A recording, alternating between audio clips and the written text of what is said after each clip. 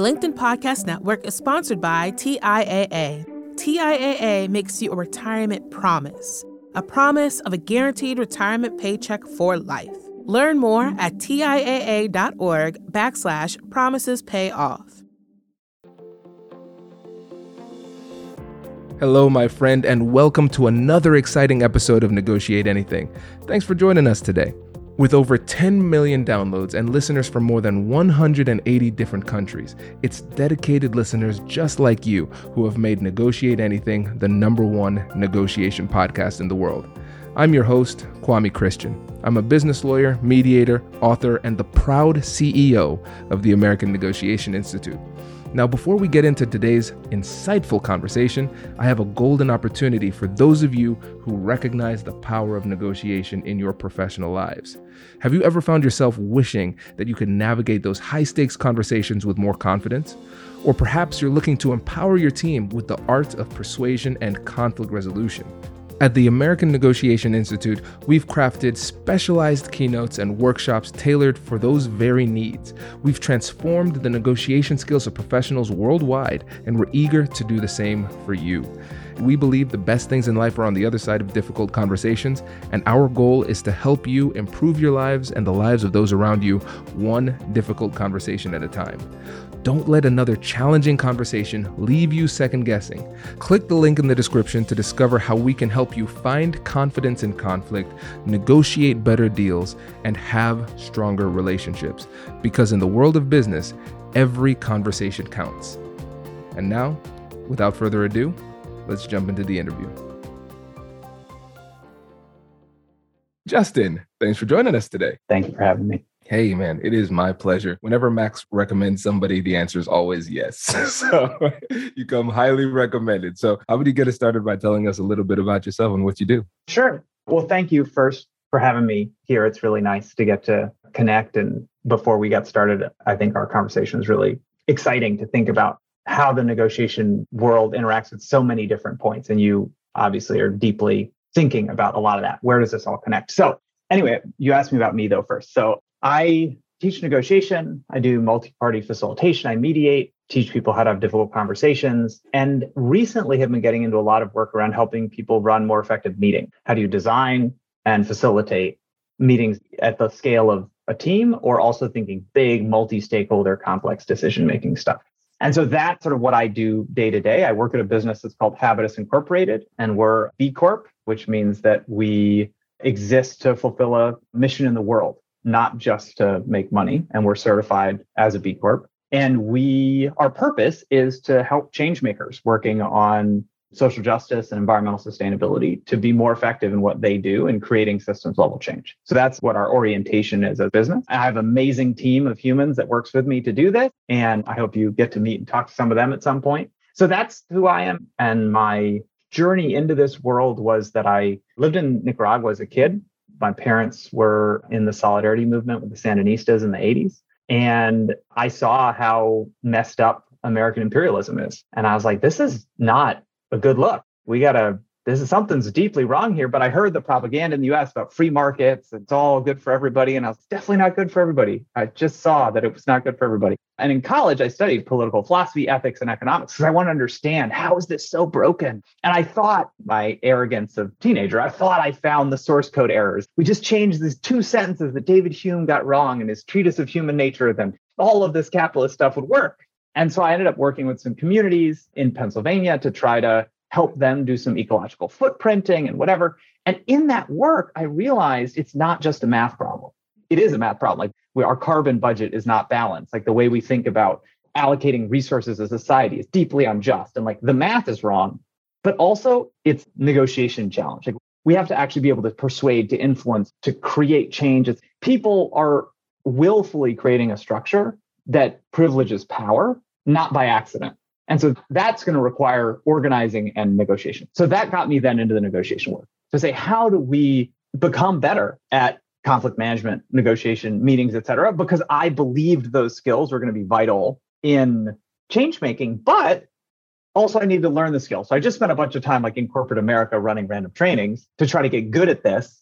And then in the last few years, I've sort of been able to pivot my work to be more and more around supporting that change making that's in the mission. This is so cool, Justin. So I did not know all of that background. This is fascinating. And listeners, I want you to pay attention to this really important point. So Justin's entry into negotiation is unique. And what's really cool, and I'd love to hear your thoughts on this too, Justin, is that everybody comes into negotiation with their own lived experience, their own background, and everything like that. And it colors the way that they see the world. And this is why it's so important to have a diverse group of people talking about negotiation, because I want to hear from everybody's experiences and figure out what led them to realize that negotiation, conflict resolution, effective communication was the answer to whatever problem it is. We have people from law enforcement, people from the corporate world, people like me. I'm a lawyer. I did mediation, and that's how I got in. And for you, it came from your desire to have a positive impact on the world. So I'd love to see how that mindset impacts just the way that you view negotiation in general. That's really fascinating. That's an interesting question. One of the things you said I really agree with, and I just want to plus one first, which is the importance of having a field that has a real diversity of points of view, lived experience, and entry points into the field. Because we see a lot of the same story of how people got in is had enough resources that I was able to volunteer for a few years. I volunteered as a mediator, and then I managed to get hired at some business at a low level thing and work my way up and et cetera. But there's a route into the field, which is I have no debt, I have a bunch of connections, and I have privilege. And there's another route in, which is that you go to a prestigious law school and you get connected to a professor and they hire you into their consulting firm. Those are the two most common routes into the field. And the result is that the field is overwhelmingly highly privileged economically and white. And that means then that we're teaching from a few points of view. And we're not teaching from a lot of points of view. And so people who, as you said, come in from a law enforcement perspective, we have someone we work with who's an FBI negotiator. Great point of view that is not common among my peers, right? So helpful. It brings a different angle. Or someone who comes in, one of our colleagues, Narissa, who just joined the team, comes in from an environmental advocacy perspective, right? She saw a lot of the same things I was describing of we're doing such important work and we're just getting in our own way.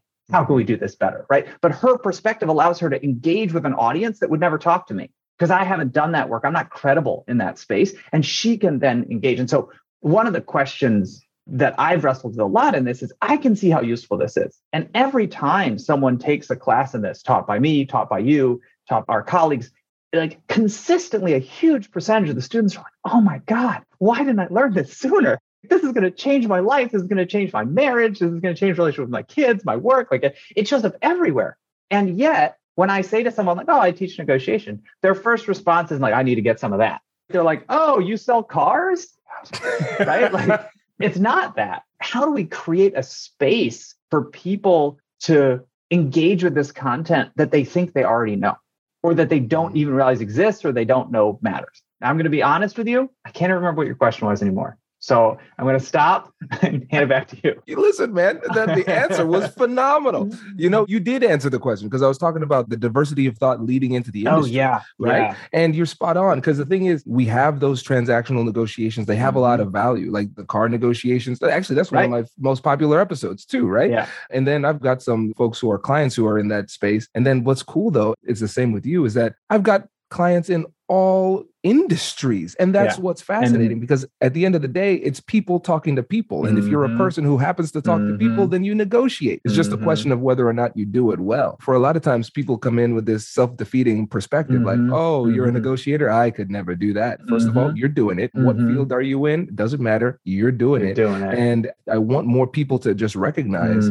there's a simple answer to this simple question. What does a negotiator look like? Look in the mirror and you will see what a negotiator looks like. So that is a question for me that I want to ask you, which is you describe how negotiation shows up everywhere and you describe how it shows up across industry. And clearly a lawyer negotiating in the entertainment industry, their negotiation is going to look really different than someone who teaches preschoolers. Yeah. But they're definitely both negotiating. And this question comes up a lot also across cultural. Like if you're negotiating in Saudi Arabia, it's going to look really different than if you're negotiating in China, it'll look really different than you're negotiating in Honduras. And my experience has been that there's some bones to what makes for effective negotiation that's the same, even if the rest of the body is different, right? That there's some sort of core. And so I'm curious, do you agree? And if so, what would you describe as the bones? Like, what are the things that consistently, whether you're negotiating with a 4-year-old or a corporate attorney, these are the things that are going to be really important. I love this question. And we've been thinking about that a lot. So we're in the process of creating this course called The Essential Elements of Negotiation, because it's saying like, hey, we've done over 800 episodes of this podcast and we've talked to all sorts of people. Because again, like we said, I want diversity of thought, all sorts of backgrounds all around the world, what industry you're in. I don't care. I want to learn from you because you have a different approach, right? And so what we've done is we've boiled it down to the essential elements. And I'll name off a few. So curiosity. No matter what field, you have to be curious. One is that nobody says specifically, but they allude to is fluidity, the ability to adjust on the fly. You make reads, you make micro adjustments. It's not following a script and understanding that it's a play by play. They're going to do exactly what you know, what you want them to do, recognizing that you'll get more data, things will change, and you're going to have to adjust and becoming okay with that. Hello, my friends. Before we get back to today's episode, I want to ask you a question. Have you ever wondered how to elevate your team's negotiation game and how you can help the folks on your team have better, difficult conversations? At the American Negotiation Institute, we offer transformative keynotes and workshops tailored to empower professionals with top-tier negotiation and conflict resolution skills. Whether it's a keynote for your next event or hands-on training for your team, we've got you covered. Don't just negotiate. Master the art with the American Negotiation Institute. Click the link in the description to find out more. Elevate, negotiate, and succeed. The LinkedIn Podcast Network is sponsored by TIAA. In the last 100 years, we've seen financial markets swing, new currencies come and go, decades of savings lost in days, all showing that a retirement plan without a guarantee, quite simply, isn't enough. So more than a retirement plan, TIAA makes you a retirement promise. A promise of a guaranteed retirement paycheck for life. A promise that pays off. Learn more at TIAA.org/promisespayoff. From the minds of visionaries to the desks of disruptors, I'm Lars Schmidt, host of the Redefining Work podcast.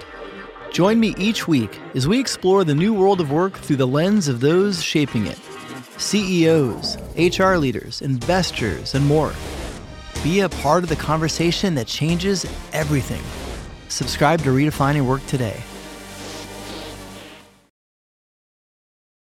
More surprising ones, humility is incredibly persuasive, being willing to accept responsibility for the mistakes that you made. And a lot of times humility just comes down to accurate assessments of the situation, your performance and things like that. Safety, like psychological safety, getting somebody to feel safe enough to share information so you can gather data to perform at a higher level in the negotiation. Cultural intelligence, understanding the difference between big C and little c culture, because we have geographic culture, national, all of those types of things. But then we also have the general way that we do things. So within the same industry, you have the marketing department, sales department, legal department, all different cultures, and being able to read that and adjust is necessary. So 100%, there are so many of these commonalities that if you can understand those essential elements, then it's just a question of how you apply it in your difficult conversation.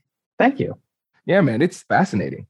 Really, one of the things I admire about your approach is that, again, you are using this as a tool to improve your lives, but also your communities, your organizations, and you really see it as a change-making tool. Can you go a little bit deeper into how you see negotiation and effective conflict resolution as one of the keys to really creating the society that we want to see? That's a great question. So I think there's two ways that this has come up for me. The original hypothesis I shared a little bit in my intro for me was that activists working around climate change are going to be more effective if they can actually collaborate, talk to each other, resolve conflict. I worked with a group in Washington, D.C. that was trying to pass a carbon tax in D.C. proper, not for the country, in the District of Columbia. And they had brought together a bunch of different organizations and we're trying to agree on what policy to put forward. Now, they hadn't even touched the business community yet, who you knew was going to freak out. They just needed to agree with each other. And naturally, they all had different interests and needs. And the intuitive approach for most people is have someone else state a demand, and then you haggle. And it can be more or less glorious, but that's kind of the core concept most of us have as a child. You said, I'd like a piece of cake, and your parents said no. And so their position's 0 cake, and your position's 100 cake. And So then you start haggling. You're like, well, what about 75 cake? Like, what if I 3/4 of a piece? And the parent's like, nah, no, we can't do that. I'll give you a quarter. And they're like, well, how about half? Right. And so we learn this approach. In some sense, it's simple and easy. Getting to the why is much more challenging, but also more effective. Now you imagine you've got this coalition and it's got 7 organizations and they all have their own position. I mean, that's going to be a deadlock unless they can unlock that through being able to get to their underlying purpose and then having curiosity and compassion for each other's point of view, and then becoming a team that generates ideas together. And so we facilitated a process for that team, and they did come up with consensus, amazingly, after 6 meetings. And then they brought it to the business community, and the business community shredded it, which is what you'd expect to have happen. And we're gone at this point. They're working without us. But they then had the skills and the capacity as a team to say, well, okay, we're going to have to go back to the drawing board. What could we add? But wait, why do you want that? Oh, if you want it for that reason, what if we did this? Because that would work for my why. And they came up with something completely different than what we came up with in the facilitation, but they were able to get it passed.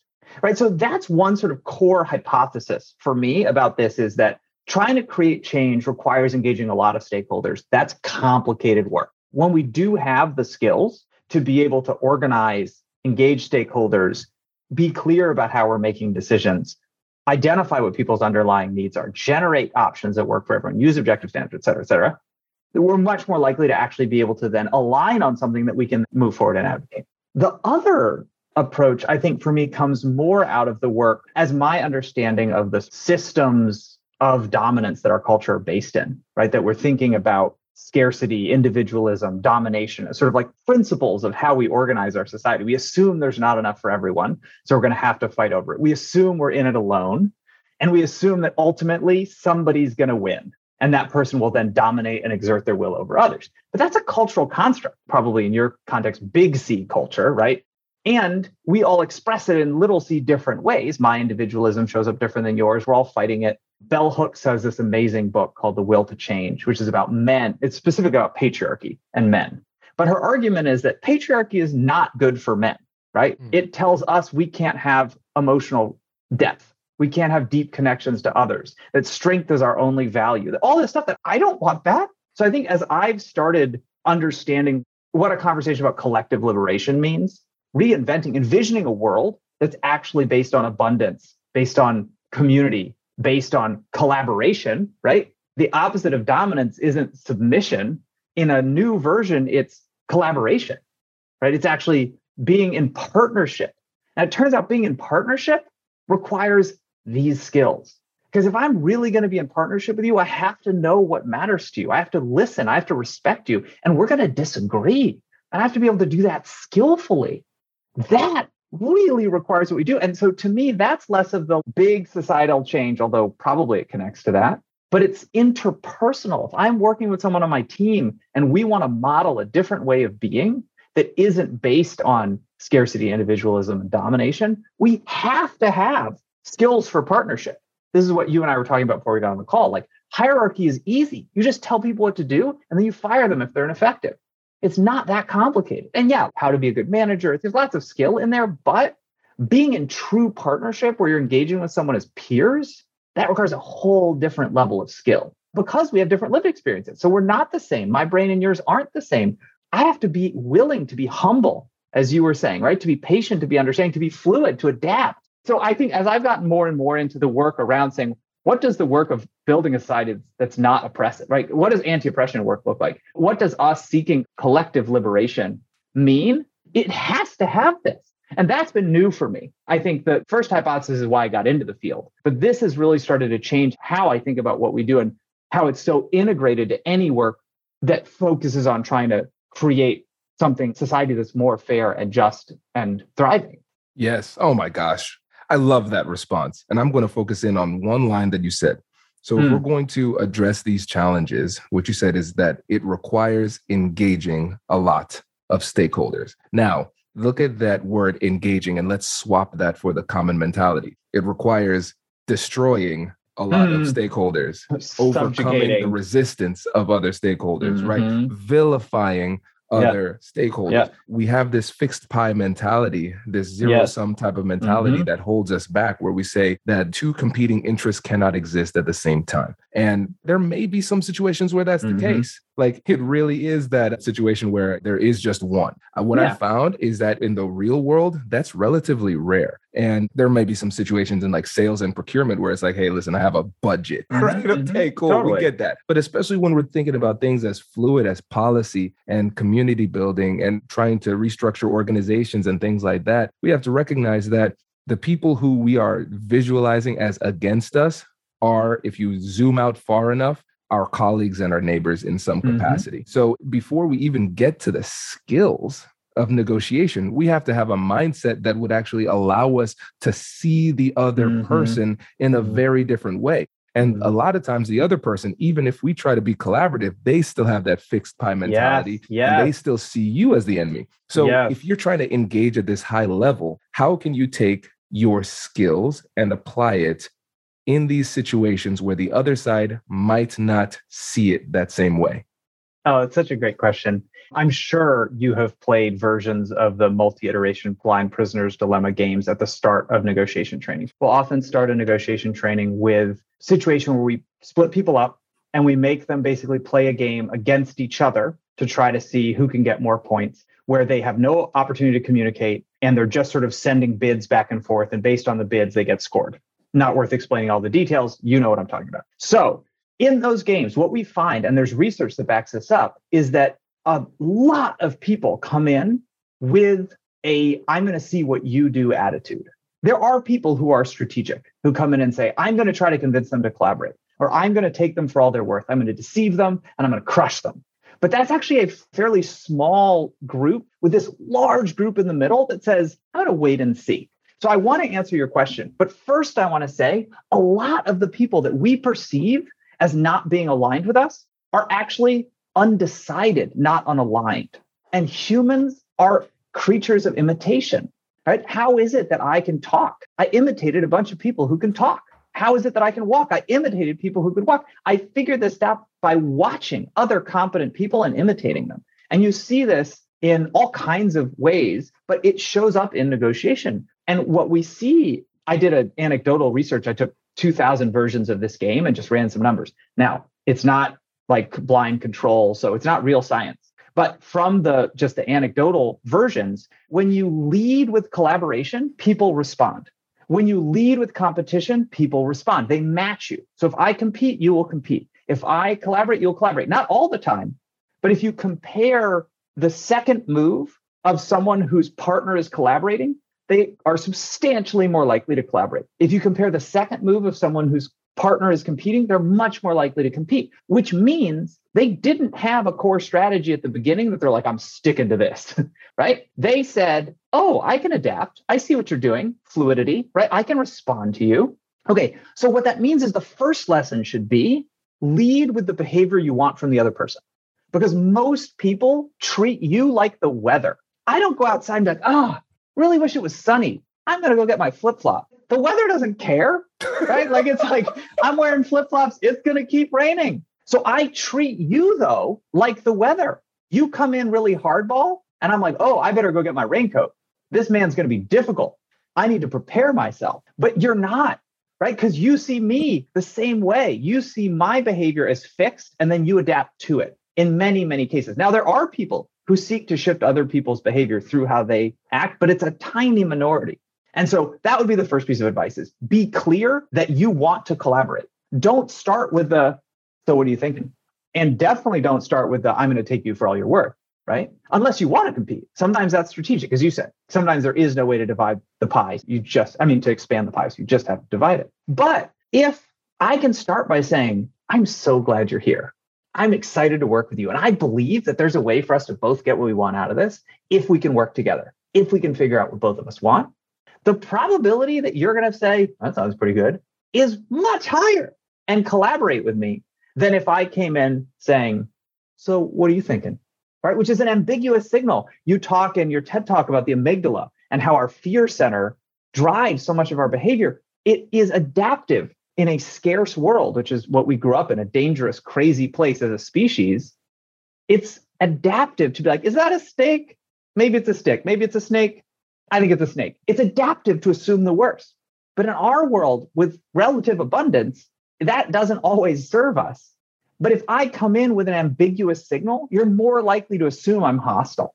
Okay. So anyway, so that was a big tangent on that direction. And then the other is that you want to create, William Ury talks about the idea of like building a golden bridge, right? That like, I want to be able to create an opportunity for you to join in something collaborative while I show that I'm not willing to play your game.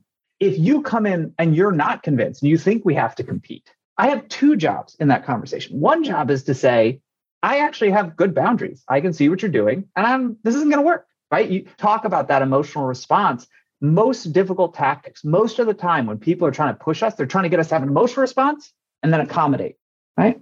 In essence, flee, right? To say, okay, sure, take it, whatever you want. So I need to be clear. I can be curious. I can be calm. You can be mean. I'm not going to give you anything, but I have an alternative for you. I have another way we could work together that's going to work way better. And so I think for me, when I'm in that kind of, someone's coming in and it's like, I really do believe in scarcity, individualism, and domination, I need to be able to say, I can meet that. I can play that game. This is why it's important to teach how to negotiate car sales, right? Because you need to be able to meet that when that's happening to you. And I also want to offer you a different way of working together.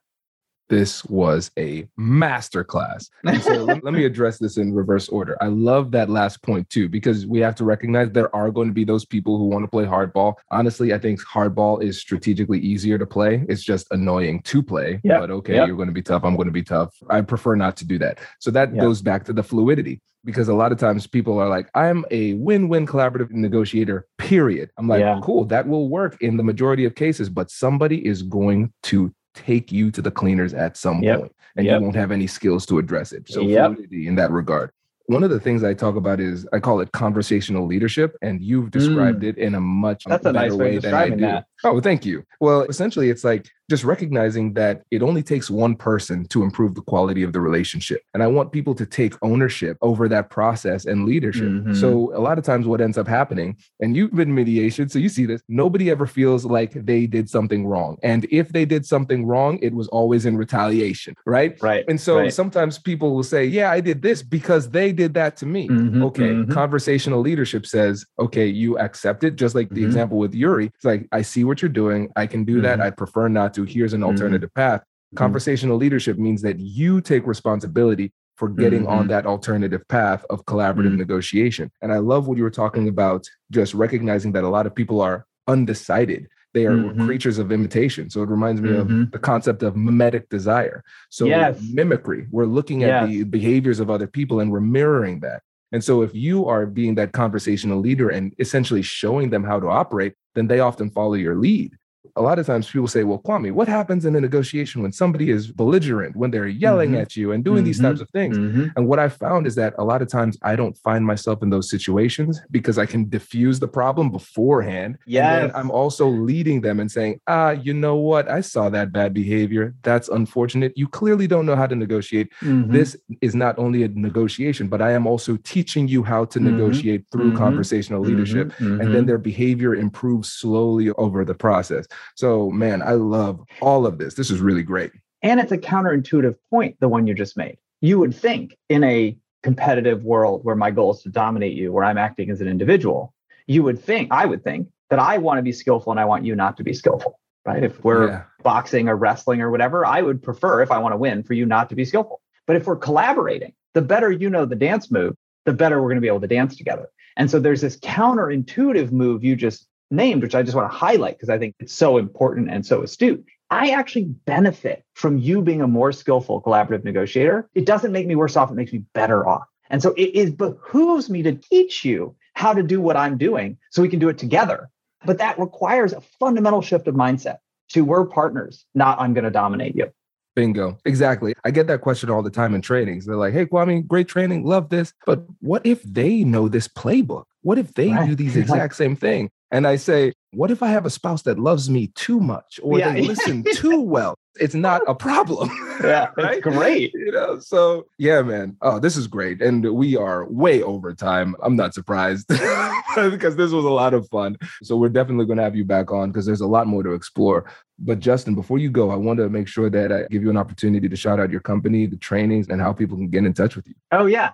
Thanks. So Habitus Incorporated is the name of the company. We're habitusincorporated.com. You can find us online. And the other thing I wanted to mention is that we've been trying to figure out how to get these collaborative skills to be worth learning for people. Because one of the questions that often comes up is, as we were talking about earlier, people are like, yeah, I don't really negotiate. Like, well, you do, but I know that, you don't know that. And, it's going to be hard to bring you along. And one of the things we found is that anyone who works cares about advancing their career. Anyone who works wants to be able to have a job that really meets their needs.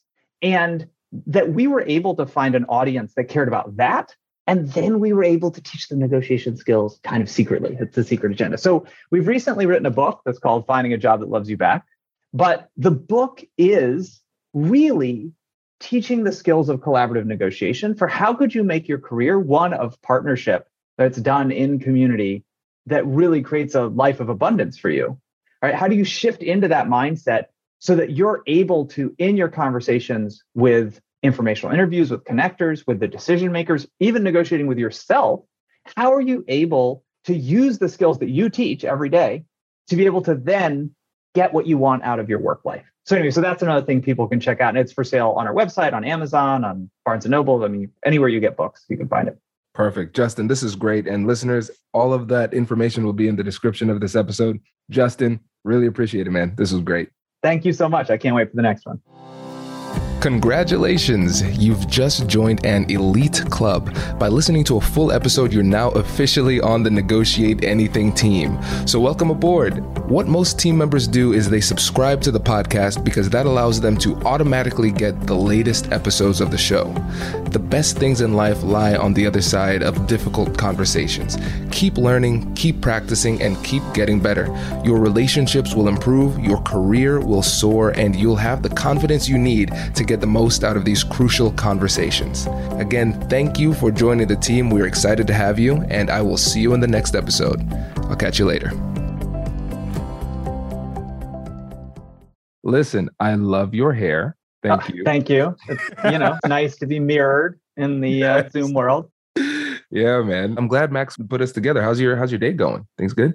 It's good. It's good. I'm 2 weeks out from taking a sabbatical, and I'm really excited about it for 3 months. And also getting to the end has been chaotic and joyful, This is cool. Tell me about the sabbatical. Well, so I started in the negotiation space 10 years ago-ish, and I love it. It's fascinating. It's like really fun, interesting work. It's probably what I would do for fun if I didn't have to work. And 10 years of running a business and trying to make sure we're covering overhead and all that, I'm sure can sometimes be stressful. So I'm just ready for a break. And I expect after some time off, I'll come back and be really excited to keep going. But I find that some of the joy of the work, it's like I feel more anxious going into it. And then I do it. And I'm like, oh yeah, I enjoyed this. But there's just enough of the churn that I'm like, I think I need a break so I can step back. And also we've built a team at this point where I don't need to be the one doing everything. And I can step back and think about what do I want my contribution to be? How can I be most useful in the field, et cetera. So, and I'm just kind of in that decision-making moment. Exciting. Man, I feel you. It's super exciting to hear and very validating. We should start a self-help group. Oh my God. Right. Seriously. That journey is tough.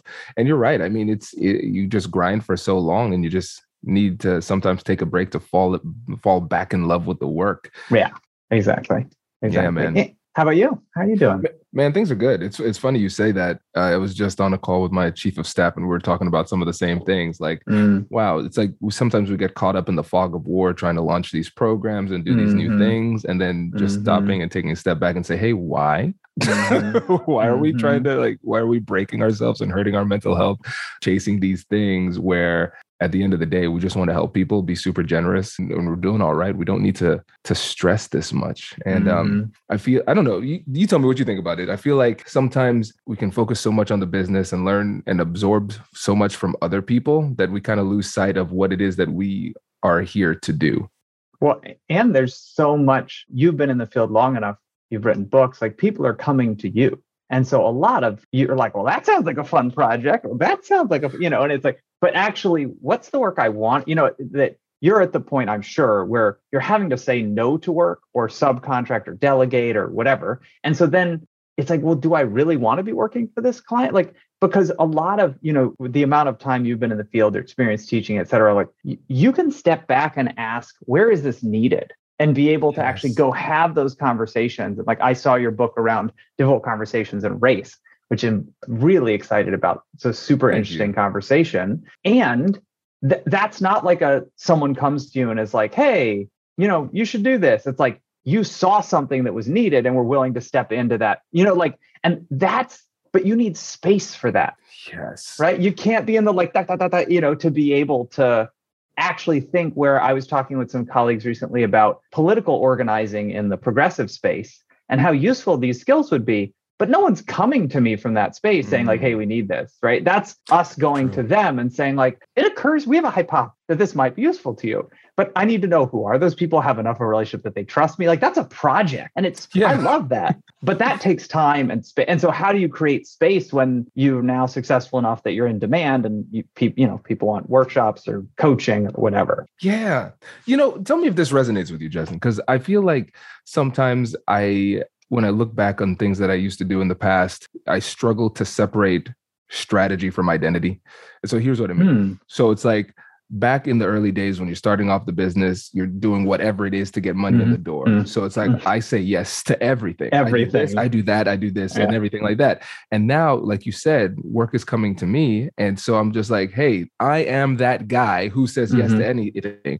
It's like, am I that guy, or is that who I had to be at that time? And so there's like an identity shift that has to happen where it's like, okay, now success requires me to say no to more opportunities than I say yes to. And now just becoming okay with that reality has been really, really challenging. Yeah. And the identity of being I'm sure you have this experience where so much of what we teach is so common sense as we teach it. You're like, how are you paying me to tell you this? Like, it is so obvious. And yet it changes people's lives. You see people, I've seen you've taught university level classes. And when you do that long form teaching, you really see the change when you're like, I had someone for a semester like that. Those people are really transformed at the end. It's amazing. And you end up in this sort of special teacher mentor role to people. But as you grow a business, it's more, my experience is it's more important for me to be supporting and mentoring the people in-house because I'm not scalable. I can't clone myself. I can't just copy Justin and be like,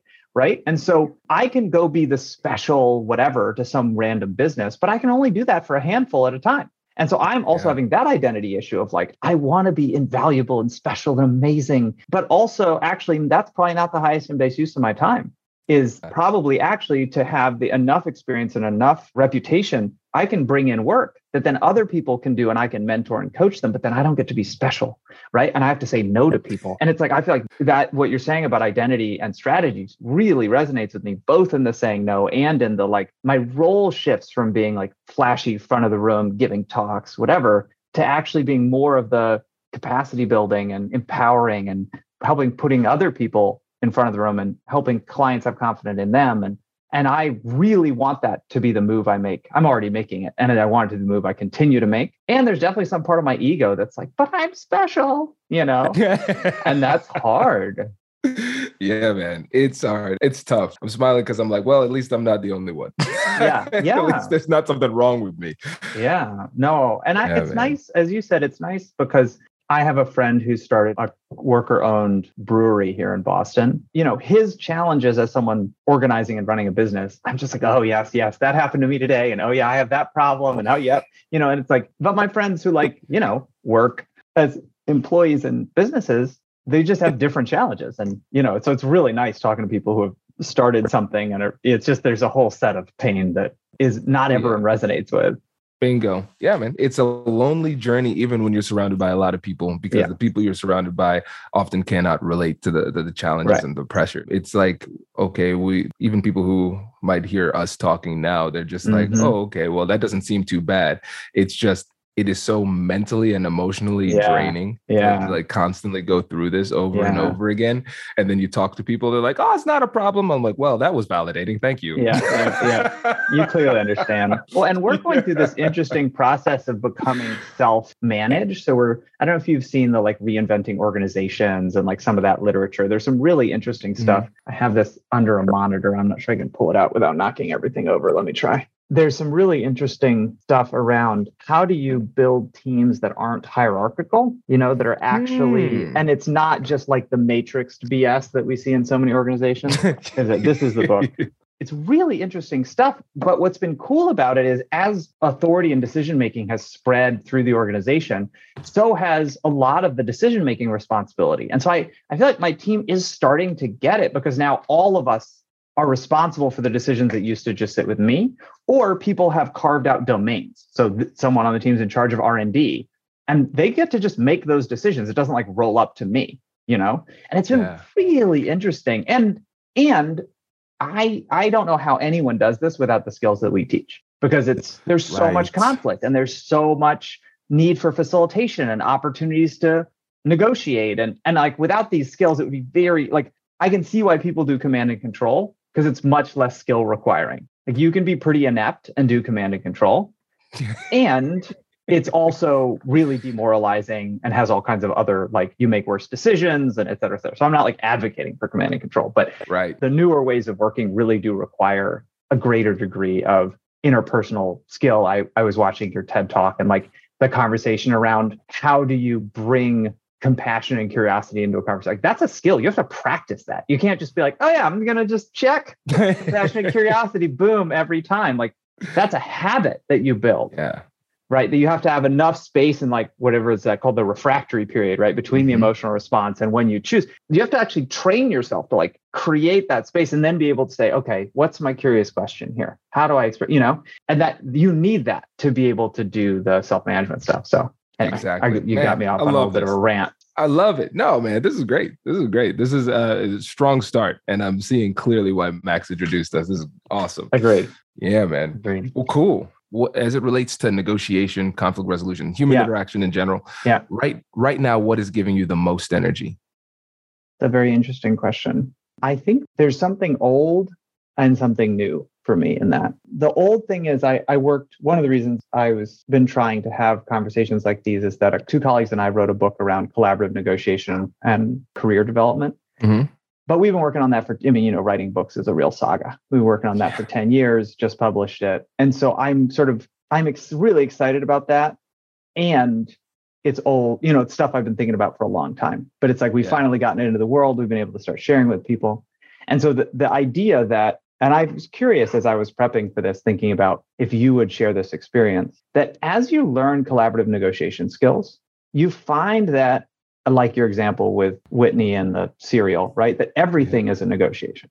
Yeah. And that includes your career. And so if you want to learn about how a world works, you need to find out about the interests of the people who work in it. If you want to figure out how to get a role at a business, you need to think about what are their alternatives? What objective standards can you bring? All the like standard collaborative negotiation stuff actually becomes highly relevant. If I want to get an informational interview with someone, I need to think about what their relational interests are, what their procedural interests are. Like, is this the person who I need to show up 20 minutes early in a suit and tie because it's all about respect, right? And status? Or is this the person who wants to it's all about time. So I'm just, I'm going to accompany their kids to their kids' baseball game, we'll just chat in the stands, right? Or is it someone for whom it's about actually building an authentic relationship? Our field can be very lonely. Because once you get good enough that you're training alone, right? And so then someone who just wants company and be able to talk shop, right? But I'm not making a deal with them. I want their advice. But even there, I need to be, so that's one set of ideas I'm really excited about. It's like, how do we integrate collaborative negotiation skills with career development? Because, and this is sort of the other part of it for me, is I'm really excited about the idea of it is collaborative negotiation and sort of effective meaning design facilitation. Is that one of the core catalysts that we can use in the places where our society is seeking change, right? Rather than investing more money. Do that too, right? But rather than just investing money or just throwing technology at a problem or, whether it be climate change or trying to figure out what does actually dismantling white supremacy look like or whatever, does having these skills in those conversations, in the room where it's happening, is that a catalyst that really creates change? What would it be like if organizations that are really moving on change making had in-house support with people who could help them design their meetings, who could coach them for their negotiation skills, who could help them manage their difficult conversations, mediate the conflicts, would we see a real sort of stepwise change in effectiveness and our ability to move and collaborate and work together? Again, I think, like I was saying with you with this book, like I've become increasingly convinced as I've done my own sort of personal anti-racism work and like trying to learn and understand, also looking at all the stuff around climate, and like it's all one system of dominance. I know we're kind of getting off negotiation here, but if you look at that system, an alternative requires partnership, right? Yeah. And partnership requires much better interpersonal skills. Bingo. And so how do we, so that's the other, so those would be the two things. That's the new one and the old one. Let's do this, because we'll clearly we are not going to touch everything. So, oh no, I'm going to have you back on the podcast. That'd be great. I would love that.